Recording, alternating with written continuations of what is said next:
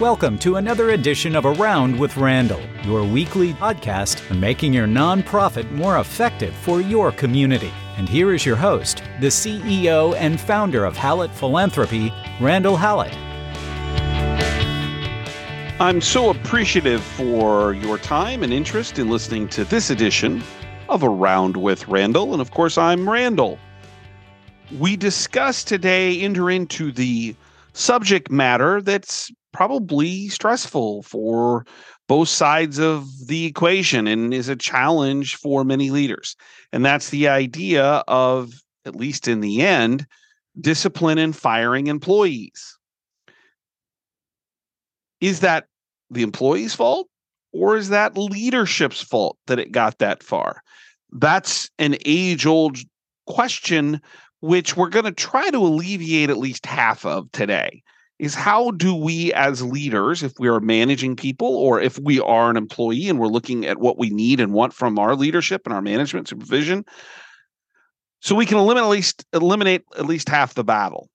At the end of the day, our jobs should be as leaders is to set the table for success. And if someone doesn't want to sit down and eat by the rules, then it is what it is. But we can control more than you think, and that's really what we want to talk about here today. First and foremost, the goal of any discipline situation is to realize that we can't avoid it. It's not something we can just brush under the rug and hope that it goes away. The reason why is this is an incredibly uncomfortable conversation. Nobody wants to deal with this. The employee doesn't want to deal with it. The leader, manager, supervisor, director, whomever doesn't want to deal with it. So there's an avoidance. And what happens generally is when we avoid it, it gets worse. Doesn't get better. The second thing is that if we ignore it, we might think we're actually doing the right thing and being nice, allowing them to grow. I equate this kind of thought process, and I've heard it before, that my 9-year-old and my 6-year-old, I'm all for their freedom and their ability and their desires to grow. But my job as a parent is to put guardrails. The way I always have described it, particularly when I worked in secondary education before getting into healthcare with parents, is your role as a parent in partnership with the school is like being a riverboat admiral. The kid gets to be the captain of the boat. And as long as they stay in the river, they can be on the left side of the river, the right side of the river. We're okay with that because we know where the destination of the river is. The river's going to end there. That's the goal. It's when the captain docks the boat and they start up the hill, we got to push them back onto the boat and say, no, we're not doing that. Sometimes our role as a leader is to foster an environment where we're putting up guardrails where people know where the boundaries are. Some people need that. I think we all do in different things, but in a work environment, the leader is supposed to be the one that steps forward and says, hey, here are the guardrails. Here's what we got to get done. The second thing is that when we get to that ultimate moment where we have to make an employment decision, I remember what my father always taught me and what I experienced in terms of verbalization the first time I had to let someone go some 20 plus years ago. I called him the night before when I knew I was going to have to do it. And I said, I'm sick. I don't think I can sleep. I can't eat. I'm devastated. I'm upset. And his response surprised me. He said, good. Now, my father owned his own company, and so he dealt with a lot of employment issues. So I thought I was going to get some, strategy, robust insight. Only father who owns a company can give you advice. He said, good. And I told him, I said, Dad, I don't think that's what I was looking for. And he says, well, it's what you need because you should feel bad. Your mother and I raised you to be a good person. And if you didn't care, I'd be more concerned. But the bottom line is that's your job. And if you can't do it, they'll find someone else to do it. And that means they don't need you. This is not simple and easy. And I've dealt with some leaders who, well, I just feel terrible about it. Good. It means you're a good person. You don't want this for them, and you don't want it for the organization. You don't want it for yourself. And it's okay. Remember, our goal is to never get to this point.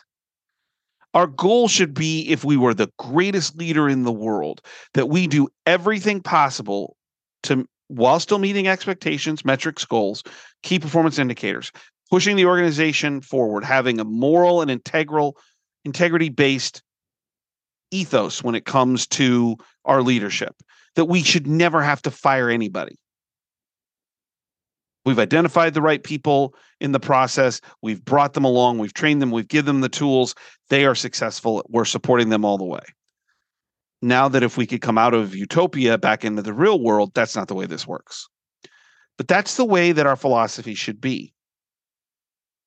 So let's back up and talk about what are some of the things that you can do, hopefully to eliminate a lot of these challenges. And then, so there's two tactical pieces. What can you do now as you're not to that point? And number two, if you have to get to that point, what does that look like? So number one is, when you are doing the hiring, take your time and hire the right person.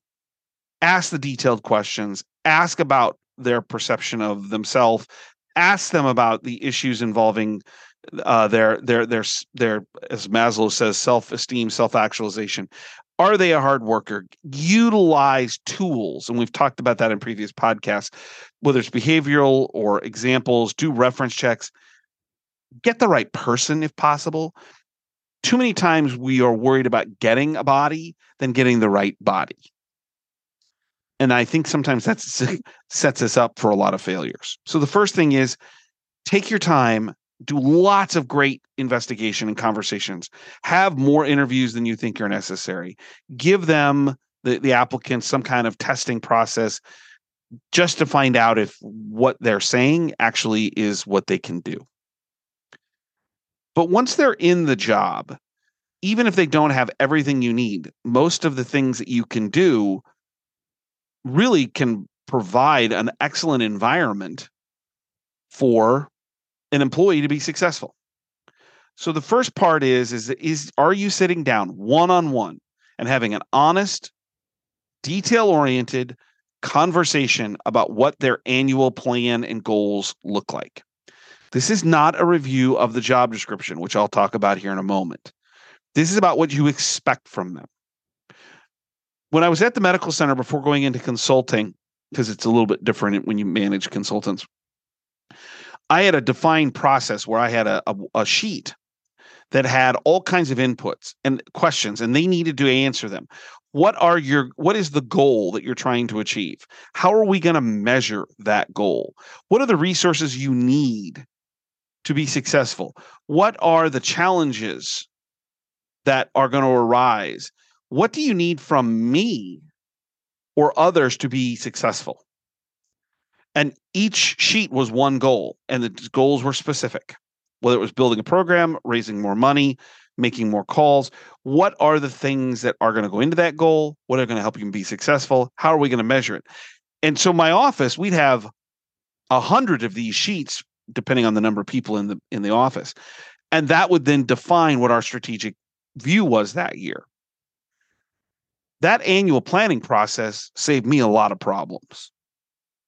And if you're not going through a process that identifies those specific things in some way, shape, or form, and if you want the document I always used, you're welcome to email me at podcast@hallettphilanthropy.com. I'm glad to send it to you. Is that it allowed us to know and be on the same page when that year began.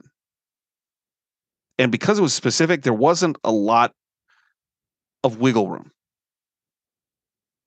So the first thing is sitting down, and not just an end result. We're going to raise more money. That's not helpful. What are the things inside the need to raise more money, if that's one example, that are going to make up that goal, bring it to fruition? The second thing is job descriptions, which I said I'd talk about here for a moment.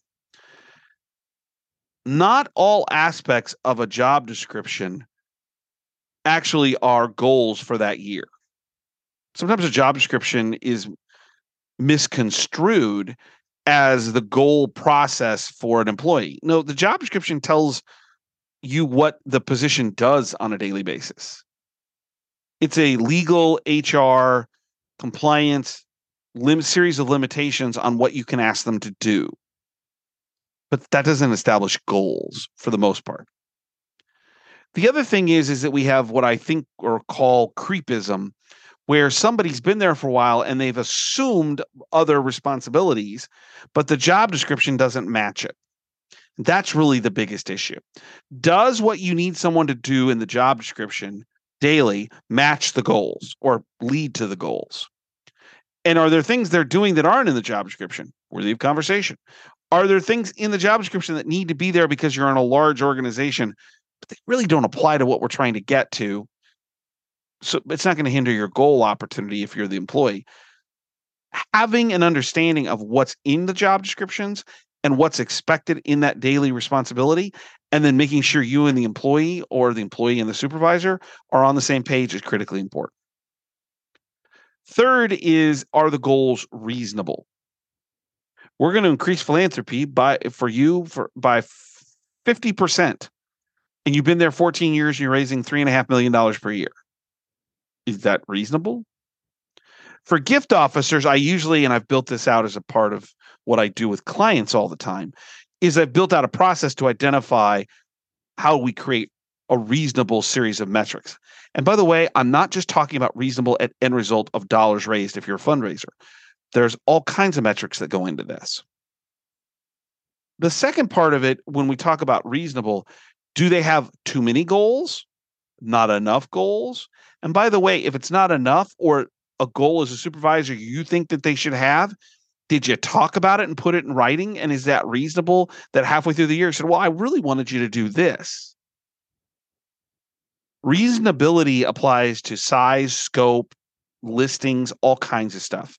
Is everything there that needs to be to best understand what is expected? And finally is the routine regular check-ins. Are you doing a goal setting session and then you don't pull the goals out until a year later when it's evaluation time? Frankly, that makes you an absent leader. Are you checking with the employee every quarter? Every month seems a little much. But in terms of, where are they at on their goals? Are they a quarter of their way through, generically? Are they, when you're 3/4 through the year and they're a quarter of the way through the goals, so you're behind or they're behind? Are you having that conversation? The more often you set different time frames to meet, quarterly is a good one. 30 minutes. Let's look at your goals. Where are you at? How you feeling? By the way, that also allows for adjustment if other things have occurred. That means you're doing the things that are going to be required of a leader. Let's put the shoe on the other foot. Let's say you're the employee, you're given your goals, they're reasonable, they're in writing, they match job descriptions, feeling good about them.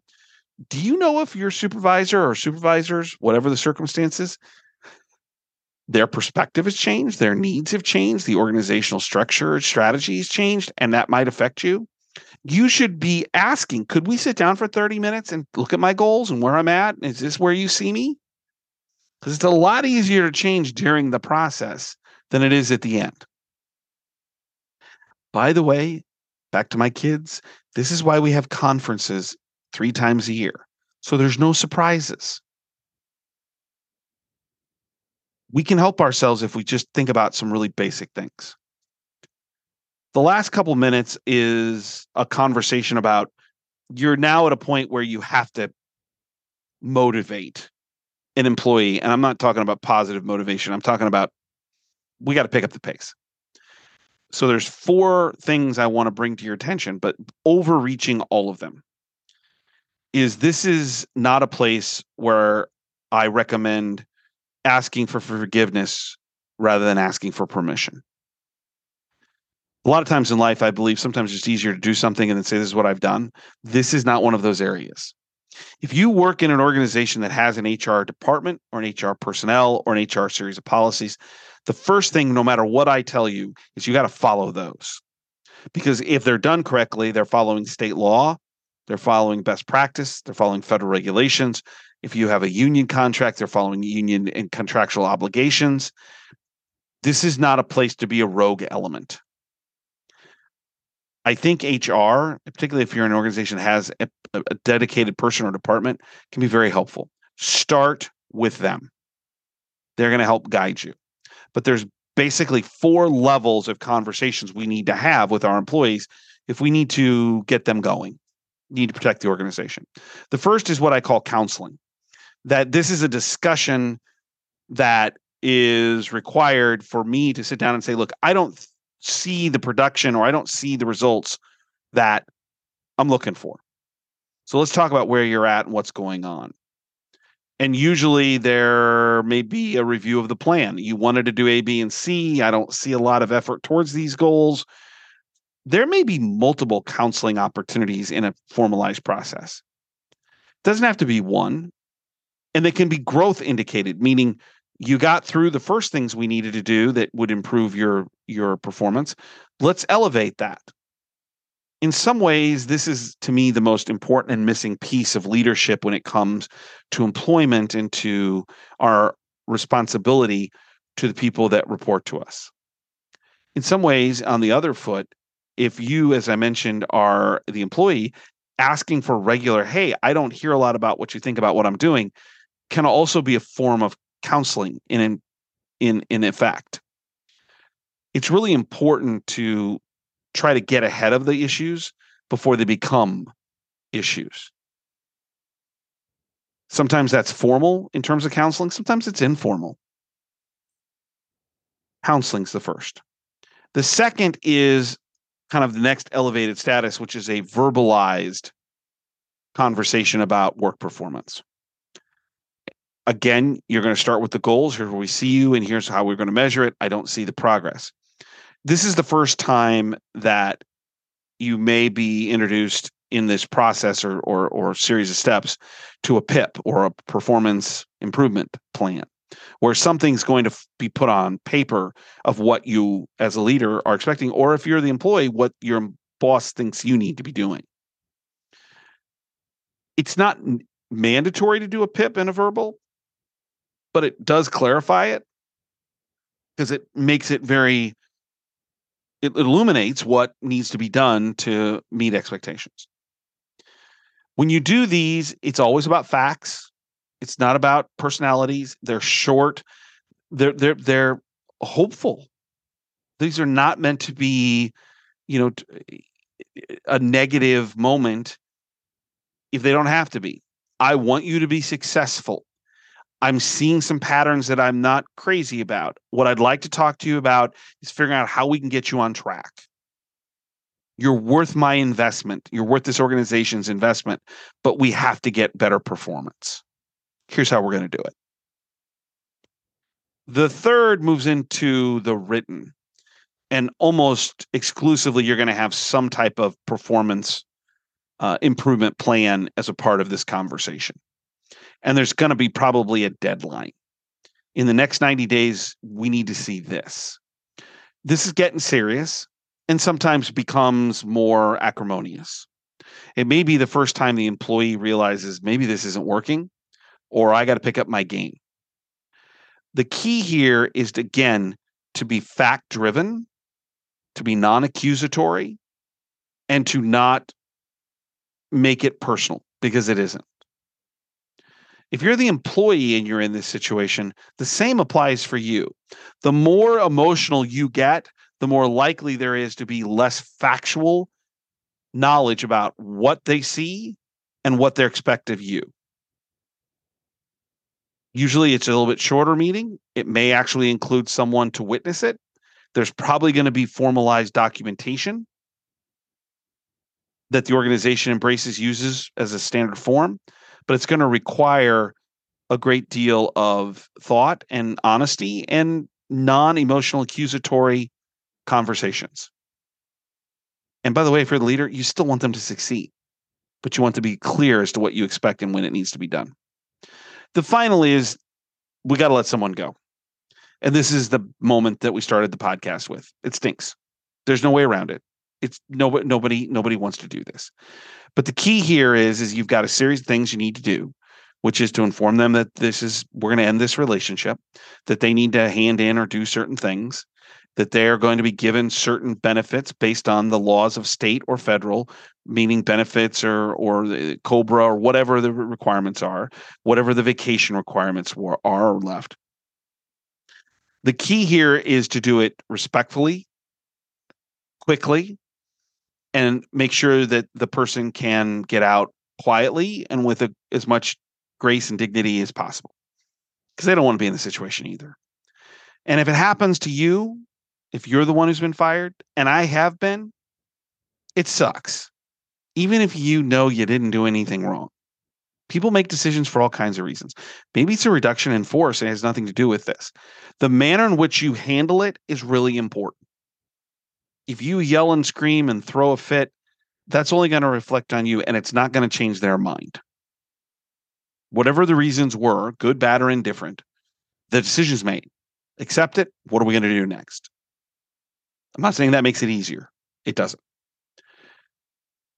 The shorter, more witnessed, documented this meeting is from the employer or the boss perspective, the better. From the employee side, the shorter, and realization, I've got to, it hurts, but I gotta get out of here. The better off it is for everybody. Again, if we do a lot of things on the beginning, we don't have as many of these kind of situations. So counsel, maybe a few of those. Here's what's going on. Here's what I see. Or do you see me doing the things I should be? Verbal, we get into some official. Might have a performance improvement plan, a PIP. Written, there's written documentation. We're noting things that this is not going well, and we're going to have to put some parameters around what we need to see from you in a shorter period of time. Departure, termination, being fired, firing. We're going to terminate the relationship. 4 steps, not any fun. But I think if you spend any time thinking about this podcast, think about the first part. How do we help people be successful rather than the last part? But use the last part when you need to. The more we do on the front end, the less we have of the back end. And that's what leadership's all about. And by the way, if you're the employee, what you should be asking for. How am I doing? Where am I at? What are my goals? How do we measure it? How do I know I'm being successful in your eyes? Tough subject, but an important one. Even in the world we're probably heading into where there's a lot of RIFs, reductions in force, that are coming. Don't forget, check out the blogs at hallettphilanthropy.com. 2 a week, 90-second reads. Maybe something for you to contemplate and think about. If you'd like to get a hold of me, it's podcast at hallettphilanthropy.com. Don't forget, what you do is important. And if you're dealing with something like today, we talked about in terms of employment relations, hang in there. Remember, you're part of something that's important. And even if that means you're going to somewhere else, you're probably going to be doing something similar. It's going to be important to somebody else. It's critical that the philanthropy nonprofit world steps up and fills some of the holes. Don't forget my favorite saying, some people make things happen. Some people watch things happen. Then there are those who wonder what happened. And at the end of the day, philanthropy and nonprofits about doing things to help other people. The definition of philanthropy, love of mankind, love of humankind, making a difference. And I hope you can see that in the work you do each and every day. I'll look forward to seeing you right back here on Around with Randall. And don't forget, make it a great day.